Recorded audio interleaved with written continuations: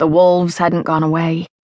Cold and hungry, they were determined not to let man regain control, and even a lone female was a threat to this new awareness.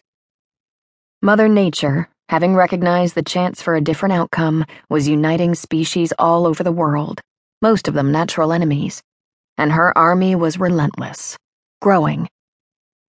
Oh! Samantha's eyes flew open, and she froze, listening intently. After a minute, she told herself to relax, that she had more pressing problems than wolves or coyotes outside.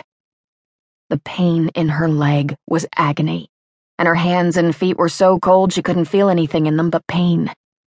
It was dark and drafty in the cabin, the flames long gone, and she forced herself to scoot over to the fireplace.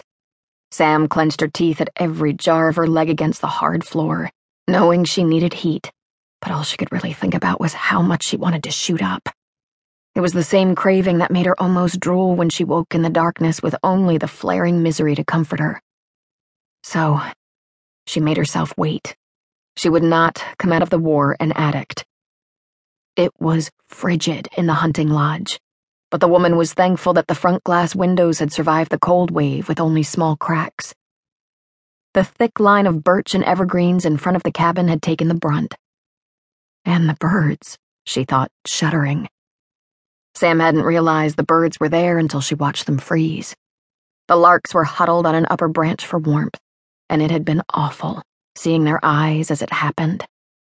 She could still just make out the faint yellow hue of their snow-covered bodies. It was like seeing her own fate, had the windows not held. It was growing warmer now, enough that she could even go to the outhouse. And while she was glad the freeze had let up, there was still plenty of nasty weather that she would have to travel through. The feeling of wrongness invading this place said it wasn't safe here anymore. She needed to get moving. Adapting to the thick, groggy feeling of the morphine upon waking each day, she slowly stacked some of her dwindling supply of wood into the charred pit.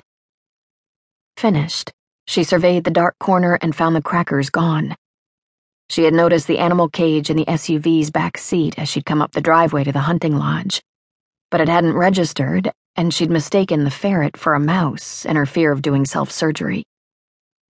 The brown and white fur had hung sadly from its narrow frame, and she'd been feeding it whenever she ate, leaving water out. If it would come to her, maybe she would have a companion. Shivering now, Samantha squirted the lighter fluid gently and struck a match, having to use 3 before the fire finally roared to life, singeing her fingertips.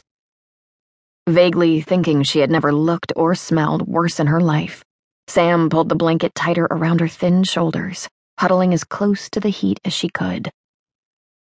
Needing to know what her wound looked like, she gently pried back the bandage over her leg, trying not to disturb the newly forming scabs. It was still ugly, but clearly improving, and she could even put a little weight on it now. Her shaking hands replaced the mostly clean material, thinking it had hurt more. Oh! Samantha turned her head and froze at the sight of red, malevolent eyes glaring through the front window. She stared back for a long moment, evaluating her situation. It had been 3 days.